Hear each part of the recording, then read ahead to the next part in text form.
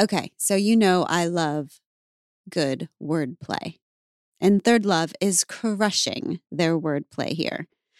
When you have a bra that pinches or slips or just isn't comfortable at all, or is comfortable but isn't your style, you've got problems. How excited was Third Love when they thought of problems? Well done, Third Love. I see you. When you wear Third Love bras, you've got no problems. They fix the problem of size exclusivity with their famous half-cup sizes that revolutionized the industry by giving more options to find a bra that fits.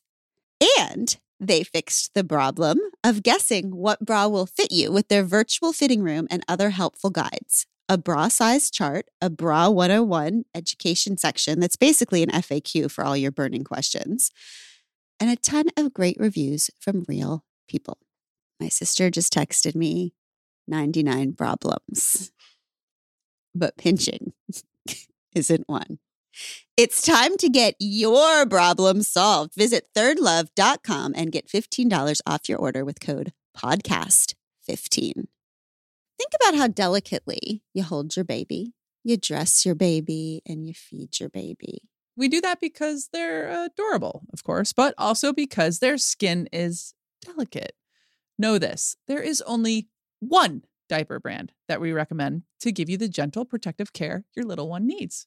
And that's Pampers, the #1 pediatrician recommended brand. Their Swaddler's diaper absorbs wetness better versus the leading value brand and provides up to 100% leak-proof skin protection to keep your baby's skin dry, healthy, and beautiful. And when you use Swaddlers in tandem with new Pampers Free and Gentle wipes, you'll keep your baby's skin healthy. The wipes are made from 100% plant-based cloth, and you won't have to worry about tearing. With Free and Gentle, mess meets its match. That's right. So download the Pampers Club app today and earn Pampers Cash. Redeem your Pampers Cash for exclusive Pampers coupon savings and rewards.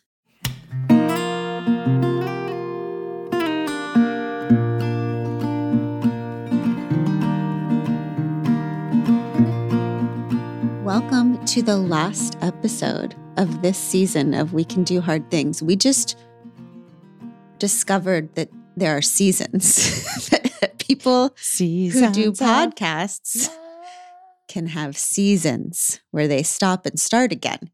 We've just been going and going and going forever and relentlessly. Nary a week off. To use some of Abby's Victorian language. Nary a week off. I'm excited because I actually do think and live in seasons. And for me, I always think of the end of the year as August and the beginning of the year as September because that's my teacher brain. Oh, yeah. I always think of September as the beginning of the year. So we are going to take a pause after this episode you're hearing. A brief pause. In your earballs. We are going to take a pause and a little breather. And then we're going to come back fresh in September to do another season with you of life. It's very exciting. Yeah. And so we've all three, in preparation for this episode, we have been trying to think about what this season, which for us started in January, right? I mean, really, it started 2.5 years ago. No, this season started in May of 2021 is when the season started. Yeah. Okay. I am curious about how this episode will shape up because it feels like kind of a big deal because this episode is going to be the last episode of our season. So when I say season, I mean we started this season in January. That's how I'm thinking of it. We're ending now. We're going to take so what I call is a Selah. A Selah. That's one of my favorite words, Selah. It's like a holy pause. It's a breather. What is it, 2 weeks? Yeah, a 2-week Selah where we just kind of let everything soak in that we've learned and talked about and wrestled with this season. And then we're going to start again fresh with our Pod Squad in September. So today we're going to talk about what this season has meant to us. And we're going to ask you at the end of the episode to help us use this next 2 weeks to shape the next season by calling in, writing in. The number is 747-200-5307. Or if you're more of a writer and less of a caller, you could write to wcdhtpod@gmail.com. And just let us know, who do you want to hear from? What conversations do you want to hear? What is going on in your life that you are either struggling with or growing from that you want to share with the Pod Squad and have us all do together? Because that's what I feel like we're doing. We're just doing life together 1 week at a time. It truly is a co-created podcast. Yeah. We read every single review. We read every single comment, listen to every single voicemail. I mean, there is something really magical about us sharing our thoughts with you, you telling us the next step, the way you feel about it. It's one conversation leading to another conversation. And I think it's a really unique thing about what we're doing here. And that's why it has been so magnificent. And so please keep sharing your thoughts with us, because it's definitely a co-created journey that we're on. That's right. And so today, each of us is going to talk about what this season meant to us and what the journey has been for us. It's so amazing for us three to have this podcast, because it is like the ultimate, for me, I should say, it feels like the ultimate accountability group. Some people have accountability groups that are like one person or three. And I feel like our accountability group is the millions of Pod Squatters, because when I think about, for me, the first episode of this season was the episode 165 when I talked about my diagnosis. I think it was called Glennon's Diagnosis and What's Next in January. And I actually, in preparation for today, went on a walk and listened from beginning to end to that episode. And why that is a big deal, Pod Squad, is that I have never listened to a single one of these podcasts. Well, first I'll tell you my experience. I was walking on a sunny day and listening to this emotional, very emotional. I mean, this episode was, I revealed my anorexia diagnosis and where I was with all of it. And it's one of the most listened to episodes we've ever had, which is so, I think, scary to me when I listen to something that is so deeply personal. And then I have this other consciousness of thinking about how many people listen to it. That's why I don't listen, because I'm afraid it will scare me too much and then I won't do it again. And I feel like it's what I'm supposed to be doing on the earth. That makes sense. Is living things out loud. And my job is to make sure, and I think everybody's job is to figure out what their gifts, purpose, life is about, and then slowly try to eliminate all the things that threaten that thing from happening. And who cares what those are? Like, if those are things that other people can do, but you can't do because it might throw you off what your purpose is, then you just don't have to do them. And that's just the deal.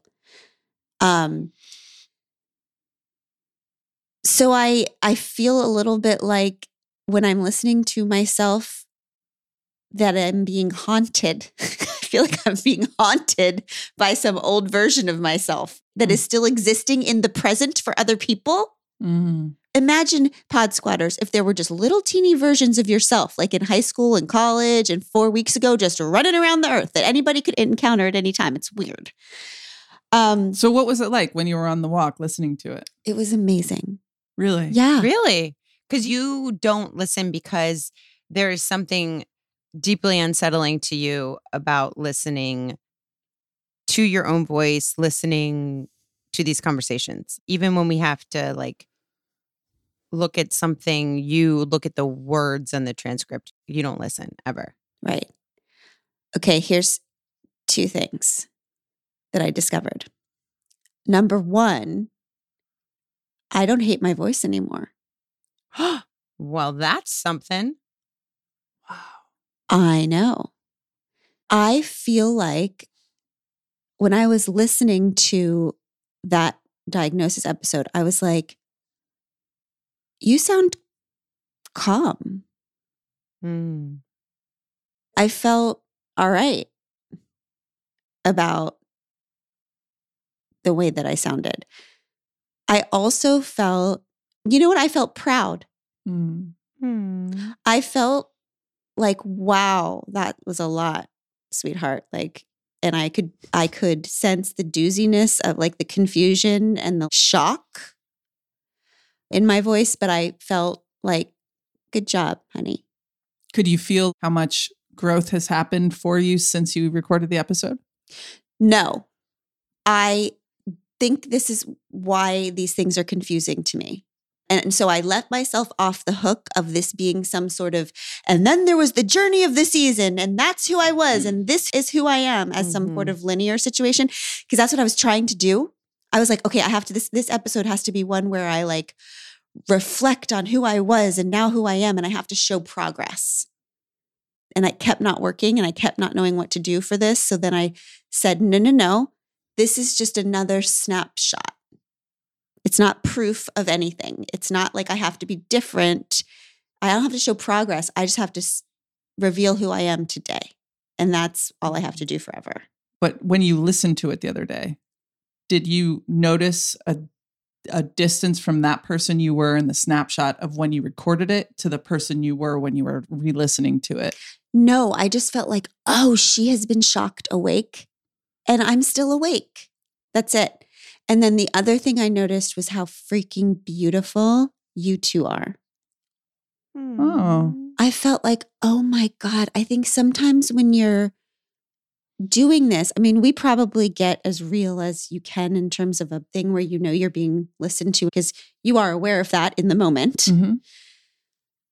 I think sometimes you can miss how gorgeous the experiences of telling your things and sharing yourself, and then having two of the most loving, brilliant, connected people on earth listening to it. And it felt very like, wow, this is special. And I'm lucky listening back.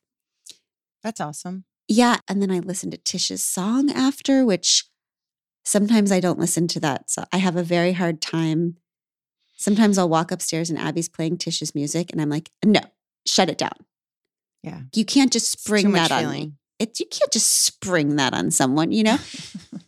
So I just allowed myself to be exposed to the whole thing, and it was really, really beautiful. Aww. And so I don't want to do like a big progress report on the season because that doesn't feel true to me, but I just want to tell a little story that I feel like is the truest I can come to the change in anorexia recovery for me.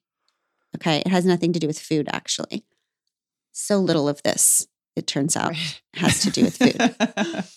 It's about thinking and being. It's about everything else. Yeah. Including food. Yeah, exactly. I mean, there has been progress in terms of that. Yeah. My body is different. I've gained a significant amount of weight. I have slowly carried every single piece of clothing out of my life because none of it fits anymore. I have all of those things to report, but here's the story I want to tell. So several months ago, we had an anniversary party for our parents. Okay. So the three of us planned a lovely 50th wedding anniversary surprise party for my mom and dad. It was at the restaurant where they had their reception 50 years ago. It was lovely, beautiful. I think there was like, how many people were there? Like 30 people, like just their best friends and our families. And this interesting thing happened in approaching the day. Pod Squad, the thing about our family is that one of the major ways we show love is through large productions of things.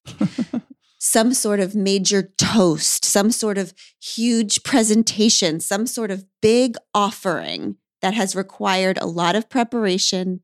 And then we offer it to each other. And it's a beautiful fucking thing. It's the thing that my friends have always been like, wow. And It's why it makes me want to jump out of my skin and roll under a bus every time someone stands up and is like, at the wedding reception, I'm just going to speak from the heart. I'm like, you're an asshole. right. Because it's built into us as, I mean, we're Irish. The lineage is long with the like, I shall commemorate this moment with a oration Yes. that I have worked on and prepared and represents what this moment means in the full context of our ecosystem and your life. And here it is, and it's beautiful. Yeah. And yes, It's a lot. And that happens like when my kids finish a basketball season. Right. There will be something like that happens with my parents. Or when there's an anniversary. It's every occasion is appropriately marked, or else it didn't happen. Right. Exactly. That's right.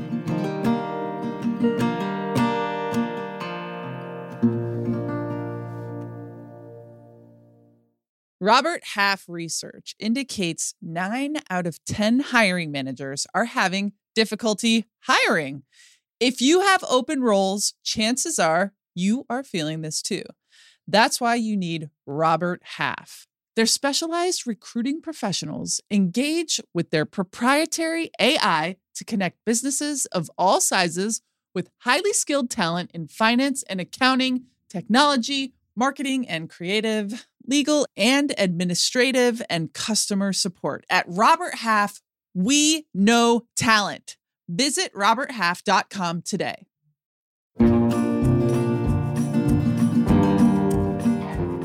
So this interesting thing happened on the way up to the party, which was that I wasn't doing that. I wasn't writing anything. I wasn't preparing anything. And I was like, oh, this is weird. I guess I'm going to do it on the plane. You know, I wasn't like making my kids prepare something, which was like, wait, what the hell? What am I doing? This is crazy. It's a free-for-all. This is a free-for-all. This is how we got to this 50 years and now we're throwing it away. Right. So then I get on the plane and like I'm sitting on the plane and Abby pulls out her computer and she's going to watch a movie. And I'm like, I want to watch that movie with her. And I guess I'm watching a movie now. And so I snuggle up and watch a movie with Abby. And then the movie's over and I'm like, I feel like I just want to read my book. Mm-hmm. And I keep not writing anything. And I'm like, what is going to happen? Like, I am crazy. This is crazy. So then I get to the party and it's a small party and it's in this beautiful old room. It's like where George Washington lived or something. I don't know. It's called the Gadsby's Tavern. It's in Old Town Alexandria. And it is one of the oldest taverns in America. It's where they got married and where also John and I got married. Right, right. So we get changed in a little bathroom at Gadsby's Tavern because our family has flown in and gone directly to the thing. And I'm like, oh, I just don't have anything. This is me not having anything prepared. And so people start coming and they're my mom and dad's oldest friends, or my Aunt Peggy, my Aunt Stephanie, and my Uncle Keith. And all these people have been in our book. So I'm mentioning them, my cousin Beth, like all of their best friends. And I'm like, just hugging all of them and being there. And then we go into the room and I'm like, I guess I have to say something. And so I just stand up and say something welcoming, like, hi, everybody. It's amazing that you're here. We love you so much. I think I say something beautiful, like enough about my mom and dad. And then I sit down. And I feel a little bit bad. I felt a little bit like, oh God, maybe that wasn't like honoring enough, or maybe that wasn't good enough. And then we go through the evening and the rest is just beautiful and everyone's having such a wonderful time. And I go up to my cousin Beth at the end and we finally get a moment together. And my cousin Beth, she helped raise us. I mean, we love her so much. And she has known me since I was a baby. And she said, I don't know. I've never seen you look so good and so calm and so peaceful. And I was like, huh. And then, okay, this birthday party was a surprise party. Okay, so my parents It didn't. was not actually a birthday party at all. Oh, it was not a birthday party. It was an anniversary party. So, well, which is the birth of their marriage. Okay, so then my dad stands up, Bubba, at the end, and he gives a toast. And what I realize is something feels very different about the toast than what he usually does. And his toasts are usually the best thing in the world. They're beautiful. He's an incredible writer and good performer, all the things. But his toast feels different. I realize, oh my God, he's in the moment. He's very vulnerable. His words are less clever, but more real. He's with us. He's a little bit emotional.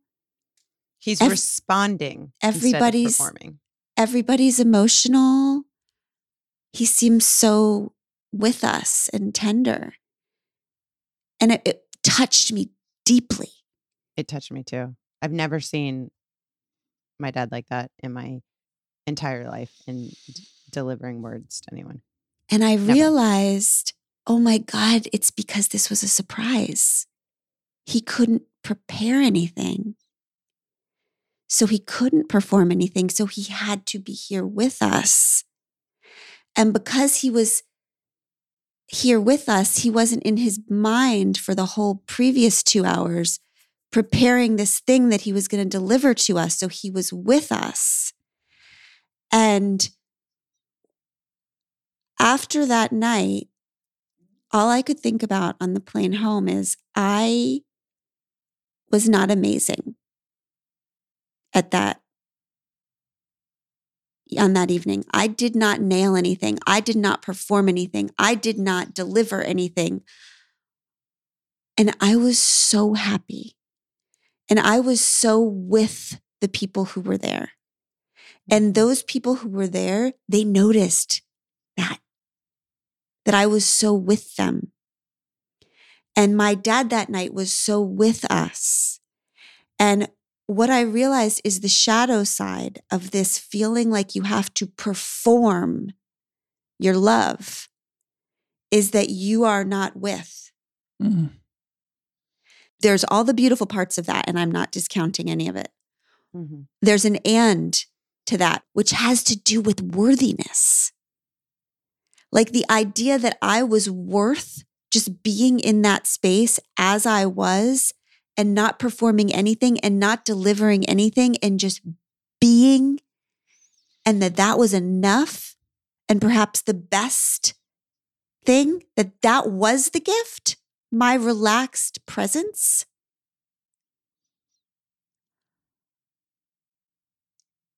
Is for me the opposite of anorexia. Mm-hmm. And that's what I am trying to undo in my life, is the idea that I am not enough just as I show up, and that I have to perform or be or prepare something else to be worthy enough of the space I'm in. And that that love is not something to just drop into and be with the other. That love is something to perform. I think it's interesting because the way the world works is we all get trophies and awards and money for the performance of stuff. Yeah. And then we all feel, why do I feel like I'm not really connecting with people? And so it's harder work, and it's in some ways unnoticeable, except the way that you feel when you leave. Yeah. And the moments that you have. I wonder how many times I've been in situations where I've nailed something and people are like, she's good. But like, I wasn't there. A lot.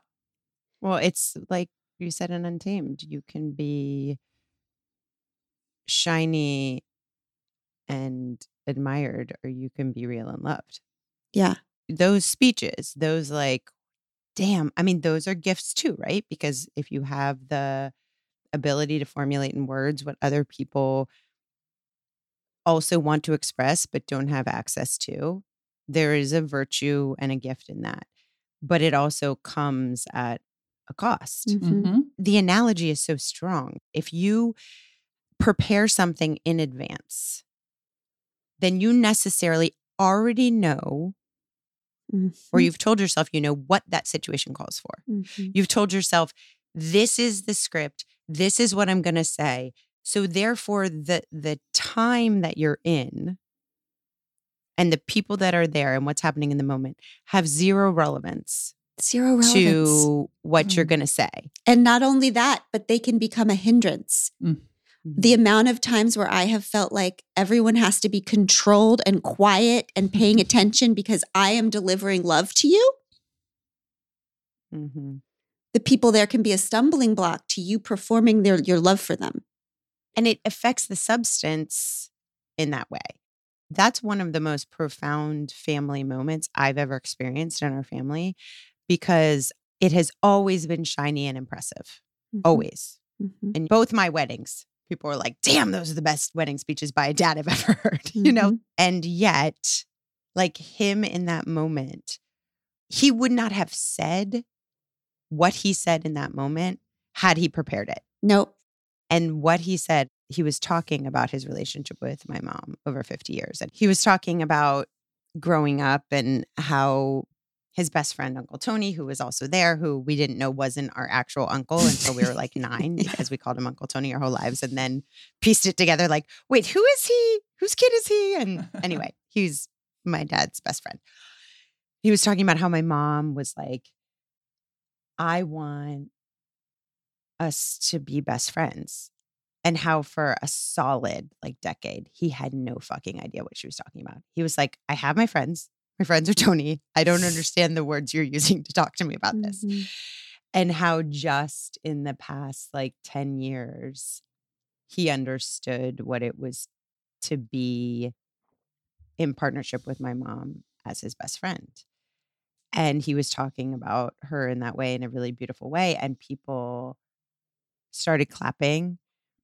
And he held up his hand and was like, no, don't clap.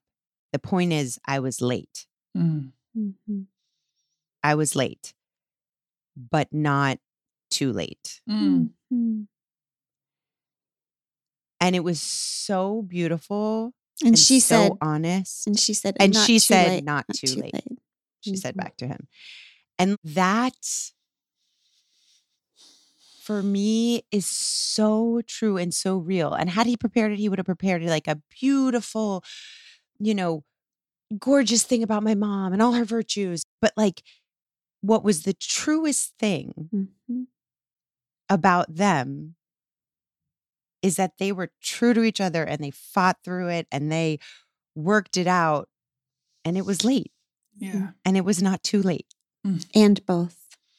That's the best part. We're all going to be late. We're all late. I am so late on so many things. And my only prayer is that I won't be too late. Yeah. That I'll get to the place where I'm like, I get it. I get it.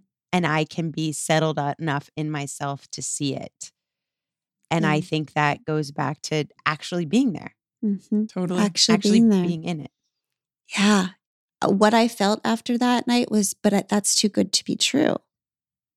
I can't just, it's too good to be true to just be there with my own non-amazing, normal self. What if that were true? What if that's all I had to do? What if that's all my people have ever wanted from me? And I believe that that is the case. It's true. It's always been true since you were born. But that's not what I'm shown. We can all be forgiven for like thinking that that's not what the world wants from us. You know, what I listened to in that episode 165 in the beginning of this season was that discipline was my God. Control was my God. That I was in a religion of anorexia that had to do with food, but also has to do with everything else. The way that I love, the way that I live, the way that I work out, the way that I work, all the things. And it had to do with the idea that if discipline is your religion, then what is your God? what are you a disciple of? Mm-hmm. What are you trying to be with all this discipline?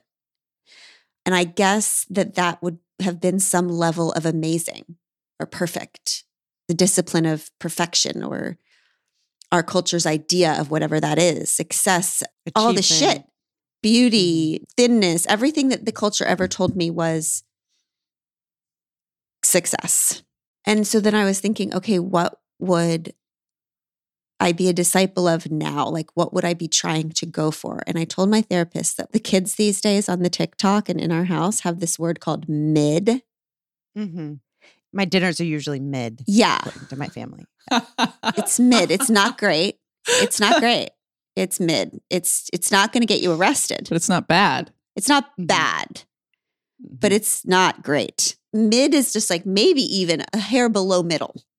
And I told my therapist, I think that's what I'm going for now. I think I don't believe in the shooting for, and I don't mean bad. I'm not going to be bad. Listen, that party, it's not doing anything. It's not caring. We planned that thing.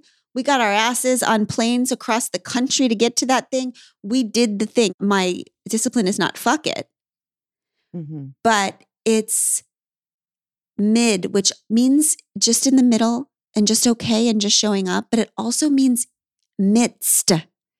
In the midst. When you are not performing, you are in the midst of people and life. And it is a gift to you because you don't have to do anything else. That's why it feels too good to be true. Well, it's a new definition of responsible. Yeah. I mean, it's what we talked about a couple episodes ago. The word responsible is able to respond.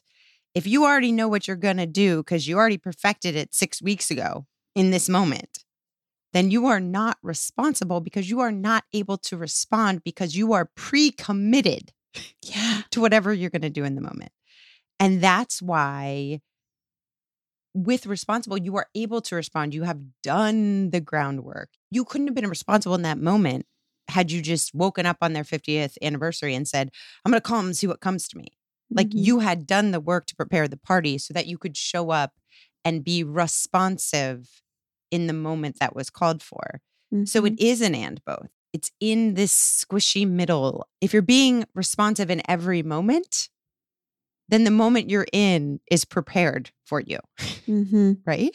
I think so. I think that's right. And I think that there is a way of living that I've been trying out these last few months that I think if you are honest with your days and yourself, which means you're just like facing life for what it is and facing yourself, you are ready.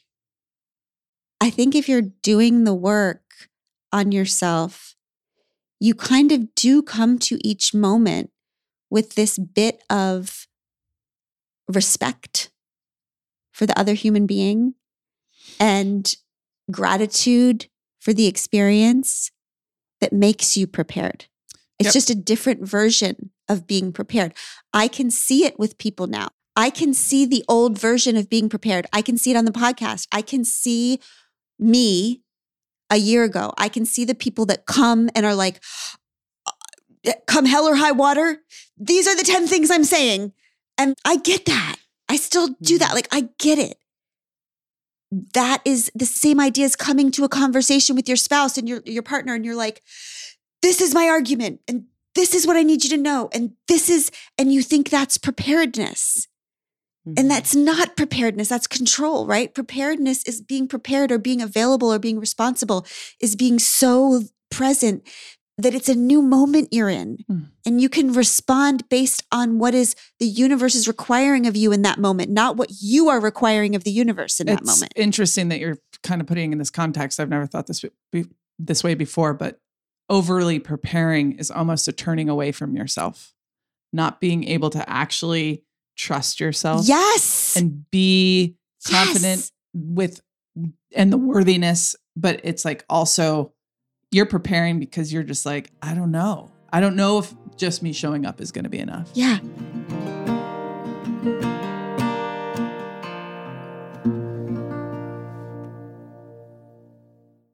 Pod Squad, we know about you. You, like us, pamper your pups with clothes, fluffy beds, toys all the days, any little thing their goodest hearts desires.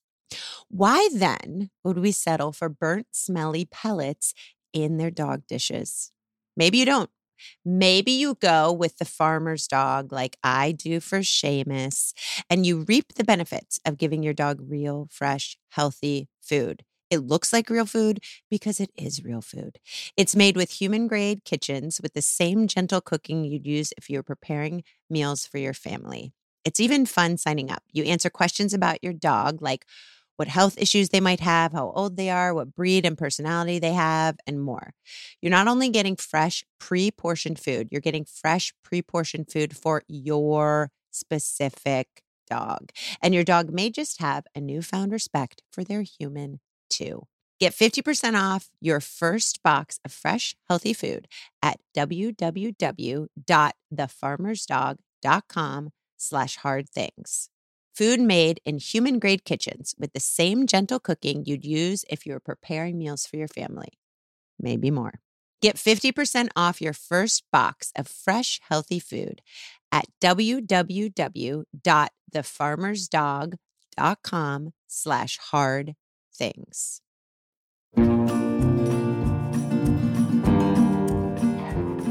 Is that what this whole like I am enough thing? Honestly, I don't really understand that whole like I am enough. I am enough.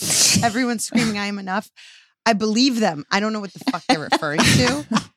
Is the I am enough like if I have trust in myself and what I'm trying to do, that whatever I'm bringing to this moment is enough. I'm enough right now to rise to what the situation calls for, or to, sink into what this moment calls for, or whatever the hell. Yes. Like, is that what they're talking about? I think maybe.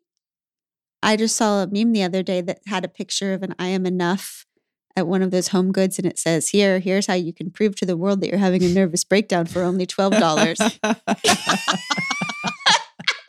But I think we all know that feeling of like, yeah, it's not enough. Whatever I just did, that wasn't it. That's the only feeling I've ever known. Right. That is a person who, and I've told this story before, when I'm in New York and I'm about to go to a meeting and I'm scared shitless because I'm meeting a new person and they're going to decide whether I'm like good enough for this job or that job. And the agent says to me, "Are you okay?" And I say, "No, I'm scared." And she says, "It's going to be fine. Just be yourself." And I say to her, "I don't know how much longer I can keep that up." That is what that is. I wonder if that circles back to not hating the sound of your own voice. Because I wonder if what we hate is to hear ourselves pretending. Yep. I wonder if what we hate is to hear ourselves 1 degree off key from authenticity. Yes, that is it. I just used to think she's so scared. I don't like the performance of me.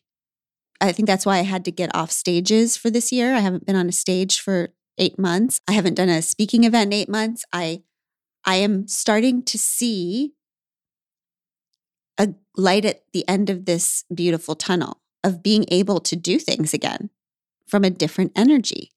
It wasn't the thing that was the problem. It was me performing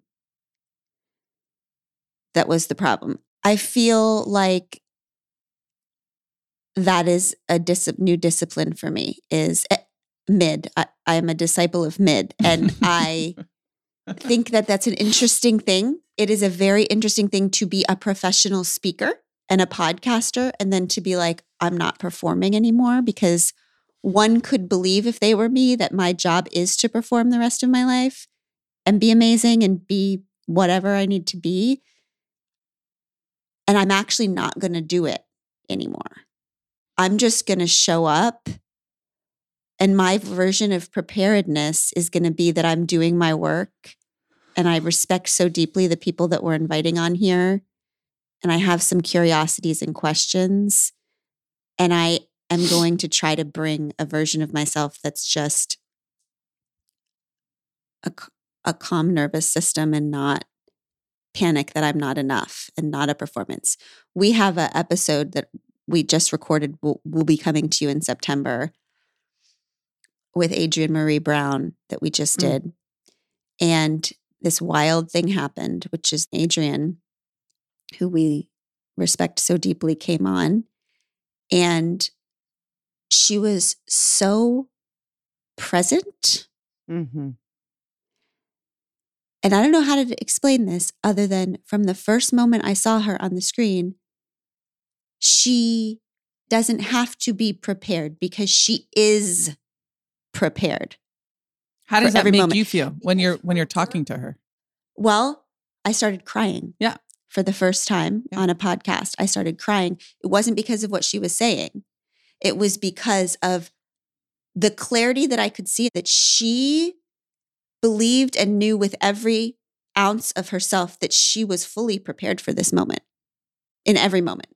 And it wasn't because she was remembering some script or she was delivering some lines. It was because you could see in her presence what her life is like.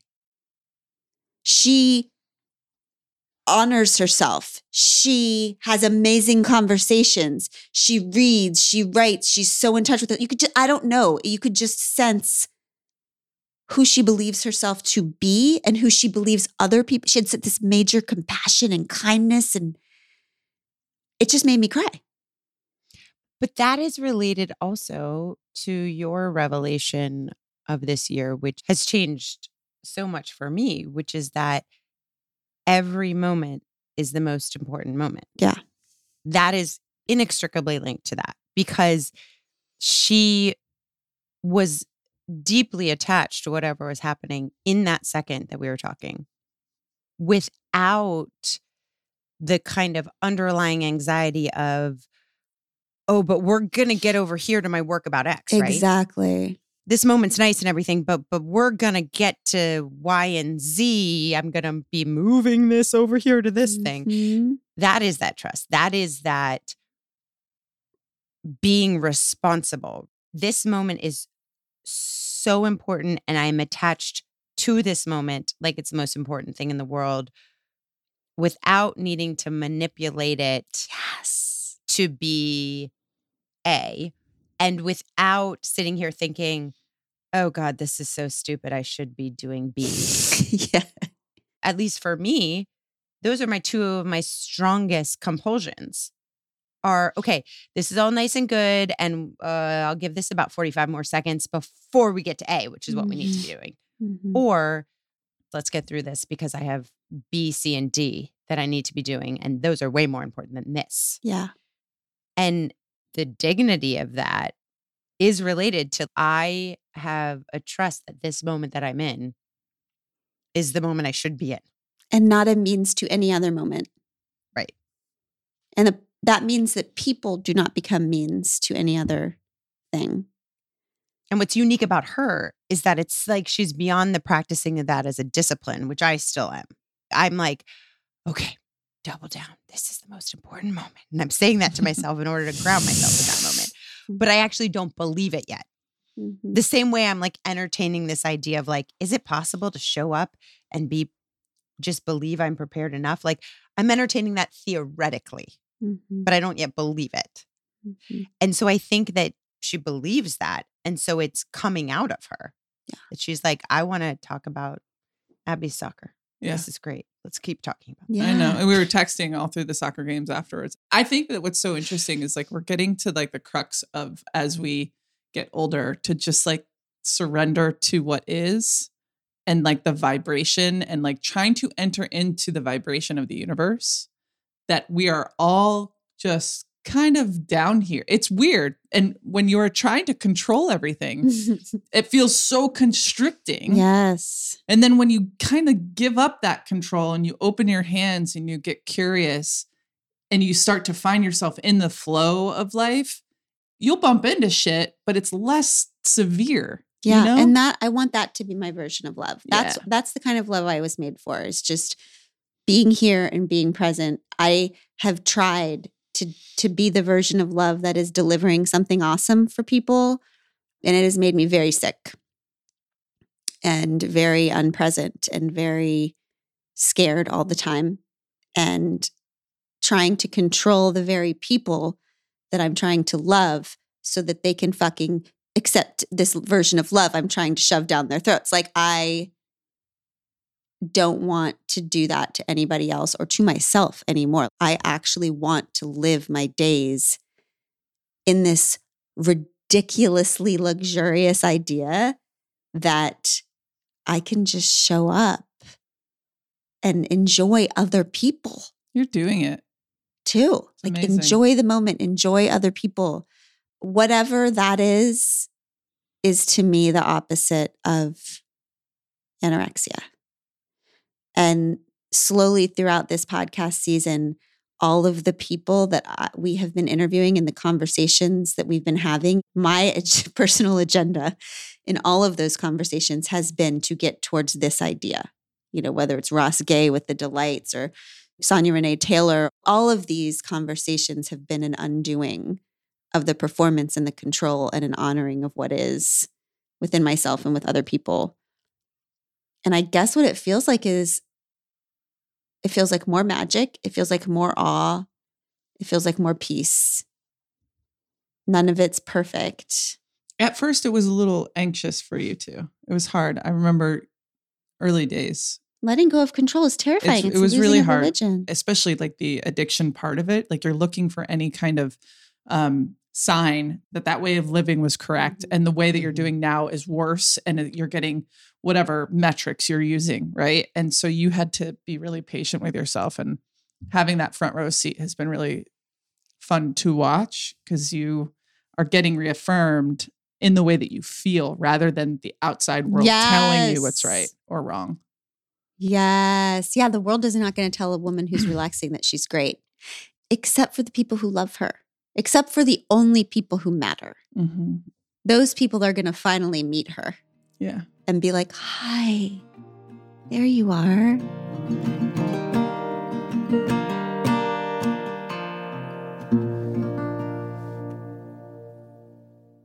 Think about how delicately you hold your baby, you dress your baby, and you feed your baby.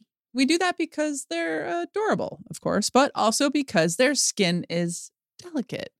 Know this, there is only one diaper brand that we recommend to give you the gentle protective care your little one needs. And that's Pampers, the #1 pediatrician recommended brand. Their Swaddler's diaper absorbs wetness better versus the leading value brand and provides up to 100% leak-proof skin protection to keep your baby's skin dry, healthy, and beautiful. And when you use Swaddlers in tandem with new Pampers Free and Gentle wipes, you'll keep your baby's skin healthy. The wipes are made from 100% plant-based cloth, and you won't have to worry about tearing. With Free and Gentle, mess meets its match. That's right. So download the Pampers Club app today and earn Pampers Cash. Redeem your Pampers Cash for exclusive Pampers coupon savings and rewards.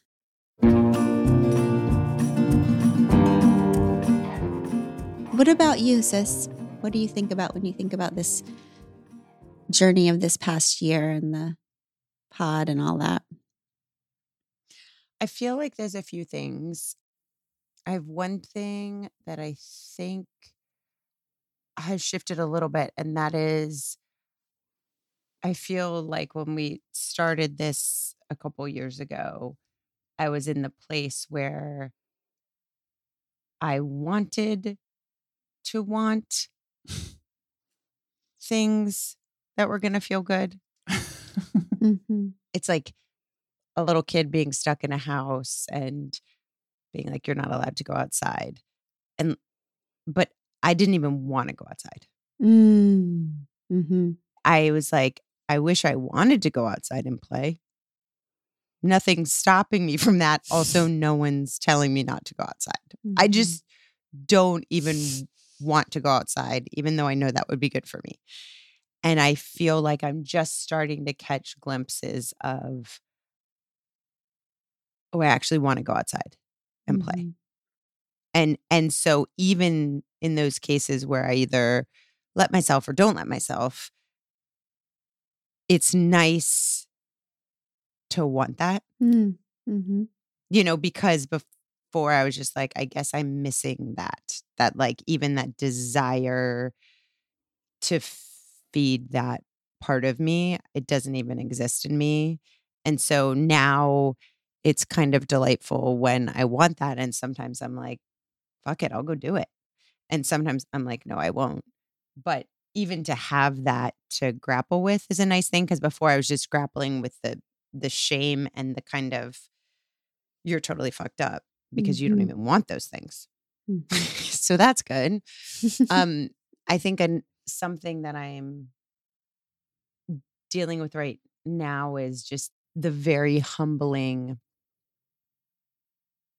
reality that you touched on before about the myth of linear progress, that I feel like I'm circling around a lot of things. Like I'm circling around that kind of what it means to be human and to be alive and to desire play. And can I cultivate that? And, my marriage and stuff in parenting and just kind of general peace. And so I'll get to this place where I'm like, oh my gosh, look, I can look behind me and see it looks different than where I am right now. And then suddenly I make the turn and I'm just moving around the spiral staircase on the Yes. same shit over and over and over again. And so that can be disheartening because you're like, I thought it was going to be, I keep trekking up this mountain and then I'm at the top. But really, it's just a spiral around the mountain and you're seeing the same shit over and over and Same you're just an inch higher. And so it looks exactly the same and it's very frustrating. But I think even just like, oh, okay, responding to that. Like, this is what is to be expected. This doesn't mean that it's all for naught. Mhm. You're coming around the bend again. Coming You're gonna around see the mountain when she Here comes. She'll be coming around the mountain when she Here comes. she comes. So I'm coming around the mountain and coming around the mountain and coming around the mountain again. So there's that. Thank you And for saying that. We were supposed to record this last week and I was like, oh, we can't. I can't. I'm fucked. Last week I was fucked. You're like, progress report. Bad. Nothing to report. Bad. Not mid. Bad. Very bad. So thank you. I was coming around the mountain last week. And that's why I think it's good just to be honest about that too, because it's like, fuck, you can do all this and think you're cruising, man. And then it doesn't mean you're not cruising. It just means that cruising looks a little different than you thought it might look. Mhm. And sometimes you're definitely not cruising, and that's fine too. Again, like responding to your moment, being like, this is where I am. Okay. Again. What needs to happen right now? Not given where I thought I should be, but like where I am right now. Yeah. What should I do with this, my own particular mess? And then how once long I'm- it takes. How It's long so it'll- long. I mean, It's I was so thinking about what would my 15-year-old self who was going into the mental hospital for an eating disorder, dreaming of her future life, what would she have thought if someone was She'll said to be her? fine by the time she graduates. The Man, good I'm so news glad we is, made this 2-week investment. the good news is, 15-year-old, when you're 47, you're gonna start learning about this shit. Just keep going around that mountain for 35 years. You'll get there. Yeah. Again, we're all late. We're We just late, hope but we're not not too too late. Oh. That's all, right? Yeah. It's all. And that's one of the ways that I've been newly appreciating marriage. It's like Suzanne Stabile says that the worst things about us are the best things about us, and the best things about us are the worst things about us. Mhm. I mean, thinking about marriage and thinking about like, God damn, it's interminable. And then I'm like, hallelujah, it's interminable. Yes. Like, I need a really, really long runway to figure my shit out. Mm. And if the expectation was that we were going to like button this up real quick, Mhm. it wouldn't happen for me. I'm built with a long runway. Mm. And so in a way, that's really frustrating that you're like, we've been at this for a decade plus. What the hell? But then it's like, we've had a decade plus and we're still not there. and we're still working. Hmm. Like, that's such a relief. It's like, Mhm. I get to have the luxury of years to figure this shit out. Mm. And that is nice. It's not Mhm. like you're going to get fired after your second eval because the needs improvement column hasn't adjusted, you know? Mhm. So that's nice on the coming around the mountain theme. And then I'm really psyched. I'm psyched out of my mind about this. To throw in an elf reference for when we come back in September, I really want to dive into this concept of tension versus conflict, because I don't think I understood that correctly for a very long time. And I'm starting to have these ideas. I was just reading this business book that my friend Bonzo recommended. And because music has too many feelings, I just listen to business books. But Sounds it's awful. yeah, it's better than feelings. It's called The 5 Dysfunctions of a Team.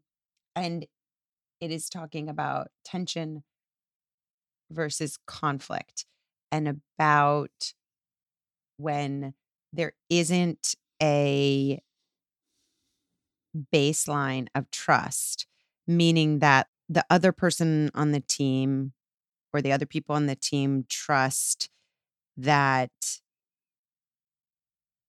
you believe that they are capable of great things and that any of the conflict that you bring is brought in the interest of the team and isn't a personal attack. That if you don't have that level of trust, then no one will bring up conflict. But the absence of conflict means there is tension. Yes. Because you either have no issues, or you have conflict, or you have tension. There's no such thing as issues without conflict Mhm. and Right. without tension. Right. You have to choose your own adventure. And also, isn't there no such thing as no issues? Well, in my experience, yes. Yeah. I mean, right. I mean, I'm willing to keep it open It's people. for the I am enough people. Yeah. That maybe they have no issues. People issues. Yes. In my experience, there has never been a lack of issues. And so the idea of reimagining conflict as that is the work required to grow. Yes. That's all conflict is. The work Right. required to grow. And in order to have conflict that works, you need to have trust that I can bring anything to you and say, Glennon, that thing we did last week, that was fucked because whatever. And you're going to be like, okay, yeah. All right, yeah. She believes in me. She loves me. She knows I do amazing work. And so she must be talking about how we need to adjust something on the team. Great. Perfect.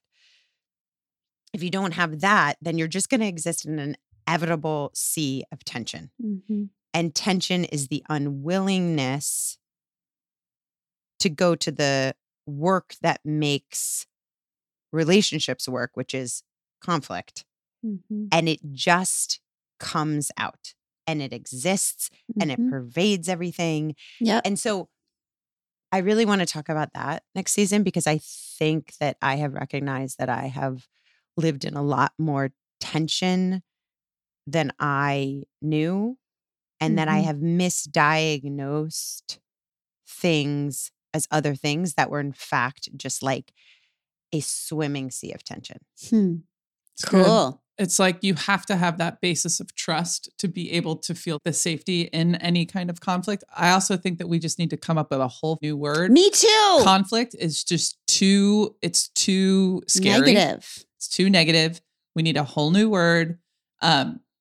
And the trust piece, because I mean, this totally rings true with every team I've ever played on. We were so good at saying and giving feedback and getting feedback because we all just knew that we all had one goal in mind and we trusted that that was the most important thing. And it was like, whatever means to be able to get to that bigger goal is necessary. And you have to trust each other. It's that stability that allows the conflict to flourish. And in friendships and in partnerships, it's all that, right? Like if you don't have the trust, then you intuitively know you can't handle the conflict. That's right. Mhm. So you don't bring up the conflict. Yep. And then you think, okay, well, we don't have the conflict, so that's good. But you're not recognizing that you have a stew, that your entire relationship is marinating in tension, That's right. Yeah. because you can't just avoid the conflict and avoid the tension. That's right. No, tension is just conflict that's all holding its breath. Mhm. Tension is internalized conflict that no one is externalizing. Mhm. Which then that tension completely undermines whatever trust you were trying to build so you could have the conflict. Totally. Because that comes out in passive aggressive fucked up ways, right? The tension does, because it won't just cease to exist. And so then it's this cyclical nightmare where you're never even going to develop the trust that allows you to have the conflict. Exactly. Because So good. tension to me is louder than conflict. Oh, God, yeah. I can feel tension. Conflict to me is talking and tension is screaming. Neither of these things are hiding. Like they're all present. You can feel all of them. If you're lucky, I mean, I think you have developed a healthy relationship with conflict, which is why tension feels toxic to you. I think the vast majority of us Mhm. are so normalized in tension that the worst case scenario is it doesn't feel like shit to you. Yep. The worst case Mm. scenario is it feels normal and typical and like this is just what life is. That's right. Mhm. That's how I grew up. And honestly, I don't think I've ever been in a relationship before in my life that I trusted like you. And so I'm able to actually have conflict with you. I'm able to bring up conflict Mhm. with you. And it's because of that trust factor. But in almost every other one of my relationships, I'm just tense. I'm just eating it. Yeah. Wow. I love that. That's a That's doozy exciting. of a thing for, I'm excited to get into that. I think it That's relates to perfect. everything too. It I think does. it relates to like Totally. responsiveness. If you're actually being in the moment, then you're like, ooh, I sense this thing. I'm responding to it. And it's not like I didn't have a preconceived idea coming in and saying I'm going to perform this thing or I'm going to get this done. It's like, oh, wait, we have a thing here. We have a thing Yes. here. I'm going to say the thing. Yes. What can I, it all goes back to that same idea. Yeah. All right, babe. What do you feel about this season of the podcast, of We Can Do Hard Things, and in your life? I think what's so beautiful is to watch how much it's changed the three of us. And this year specifically for me, I loved our Tracy Ellis Ross episode. And then one of the more recent ones that's been really like kind of digging into my bones and my DNA is episode 226, July 11th, the Enneagram, Why You Are the Way You Are with Suzanne Stabile. All of our conversations, they leave impacts and they leave marks on us. And watching you go through this year, I've been able to see up close. And in some ways, it's like a mirror for me of how I have been responding to you over the years. I've noticed and I've really realized in the first couple of years of our marriage, we were so in love. And at the time, I really believed that we were meant spiritually, soul to be together. And I still believe that. But at the time, I thought that you were my like other half, that you were like fixing me, that you fixed my issues. And this year has made me perfectly aware that we found each other so that we can help each other heal our issues and become more fully human. So watching you kind of go through your therapy and talking about it, I'm usually like a couple of months behind you doing things because I like to have somebody else like guinea pig for me in some way. Sorry to compare you to a guinea pig. But I don't know. I just remember early on in our marriage, I was so attentive and I was a part of your anorexia and your anxiety and the way that you worked in the world. And I was trying to cushion you from the world in some ways. So when your anxiety would come up, I was right there to fix it. And I'm good at that. It's like something that I feel like good about myself for being able to help people and fix some of their issues. But what I didn't know was I was kind of enabling you to not get well in some ways. Mm-hmm. And I think that your step towards healing and the trust and the foundation that we've built over the years, it made me start to really look at myself and maybe some of the things, some of my shadow sides. Like in the Enneagram episode with Suzanne, anger is something that 7s don't really have a relationship with. And that couldn't have hit me more squarely in the face if she had tried. It's one of the most true things somebody has said to me in a long time. I'm always silver lining everything. And I think one of the reasons I feel like, and I found this year that we have found each other, is because we both need to fall more deep in love with our own selves.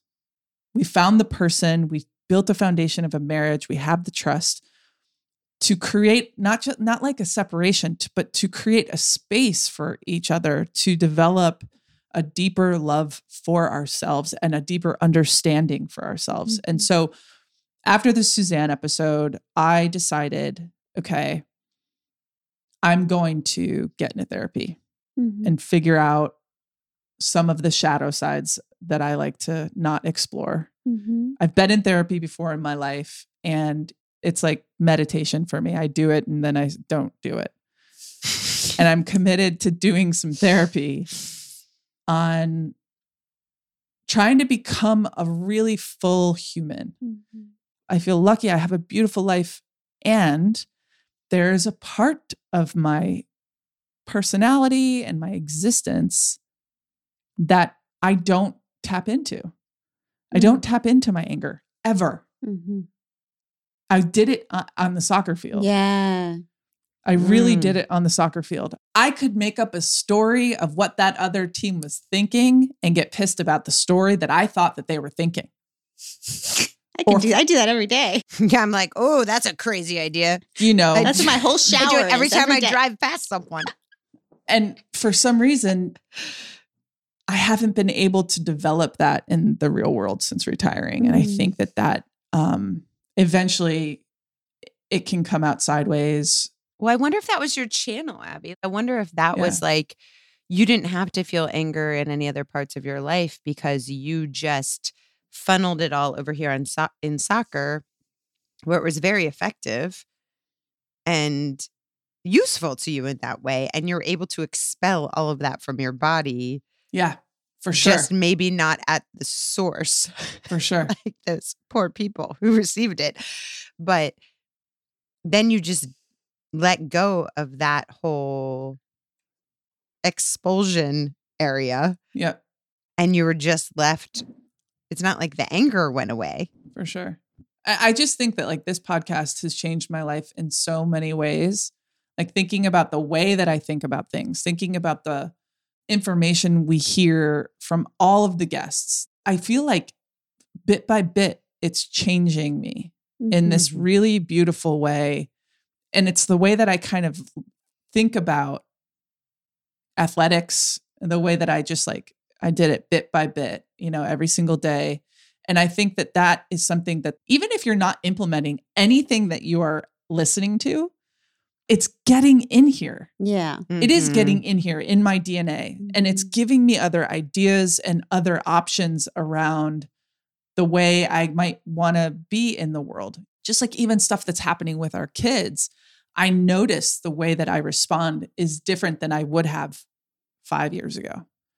I would have been a lot more reactive rather than contemplative and then have a proper response. I just think you two are my favorite people for sure.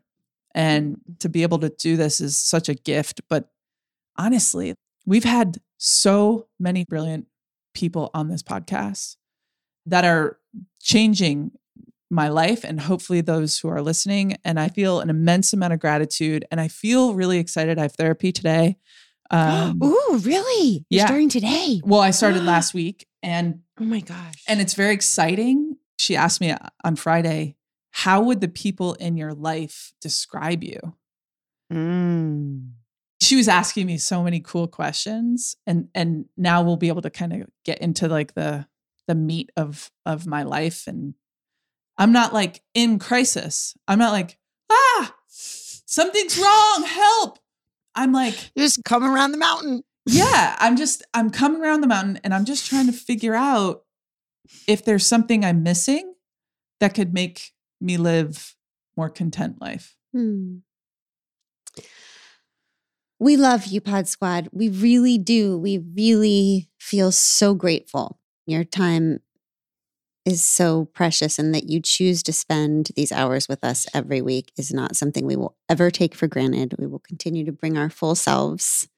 Our full mid selves, right? If I can't promise that. I plan to bring my excellent self. Oh dear God. Me too. I don't buy it. I can't do the mid shit. When she says it, I'm like, something in me is like, no, I can't. Okay, well that's great. Thank you for circle around receiving. to you up there. You're just. I'm not saying you're wrong. Mountain. This is my problem. I think that you're right. Okay. Like I said a few minutes ago, I'm a few months behind you. Okay. All right. Give me a few months. And I'm so excited. This is where I thrive because my teacher self gets to plan the next season. So please help. Tell us who you want to hear from. Tell us what you want to talk about.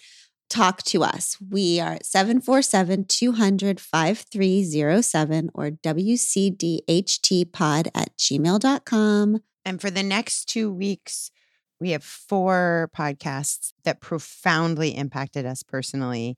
We are explaining why those podcasts impacted us so much and then re-airing them after that explanation. So for the next 2 weeks, come back and listen to the 4 podcasts that just whoa'd us. And then after those 2 weeks, we will be back on September 5th with our brand hanky spanky new season. We love you. We'll see you next season. And until we come back, don't forget that we can do hard things. Bye. Bye.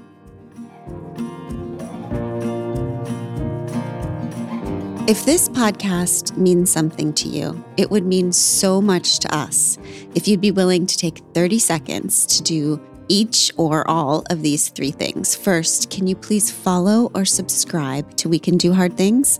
Following the pod helps you because you'll never miss an episode, and it helps us because you'll never miss an episode.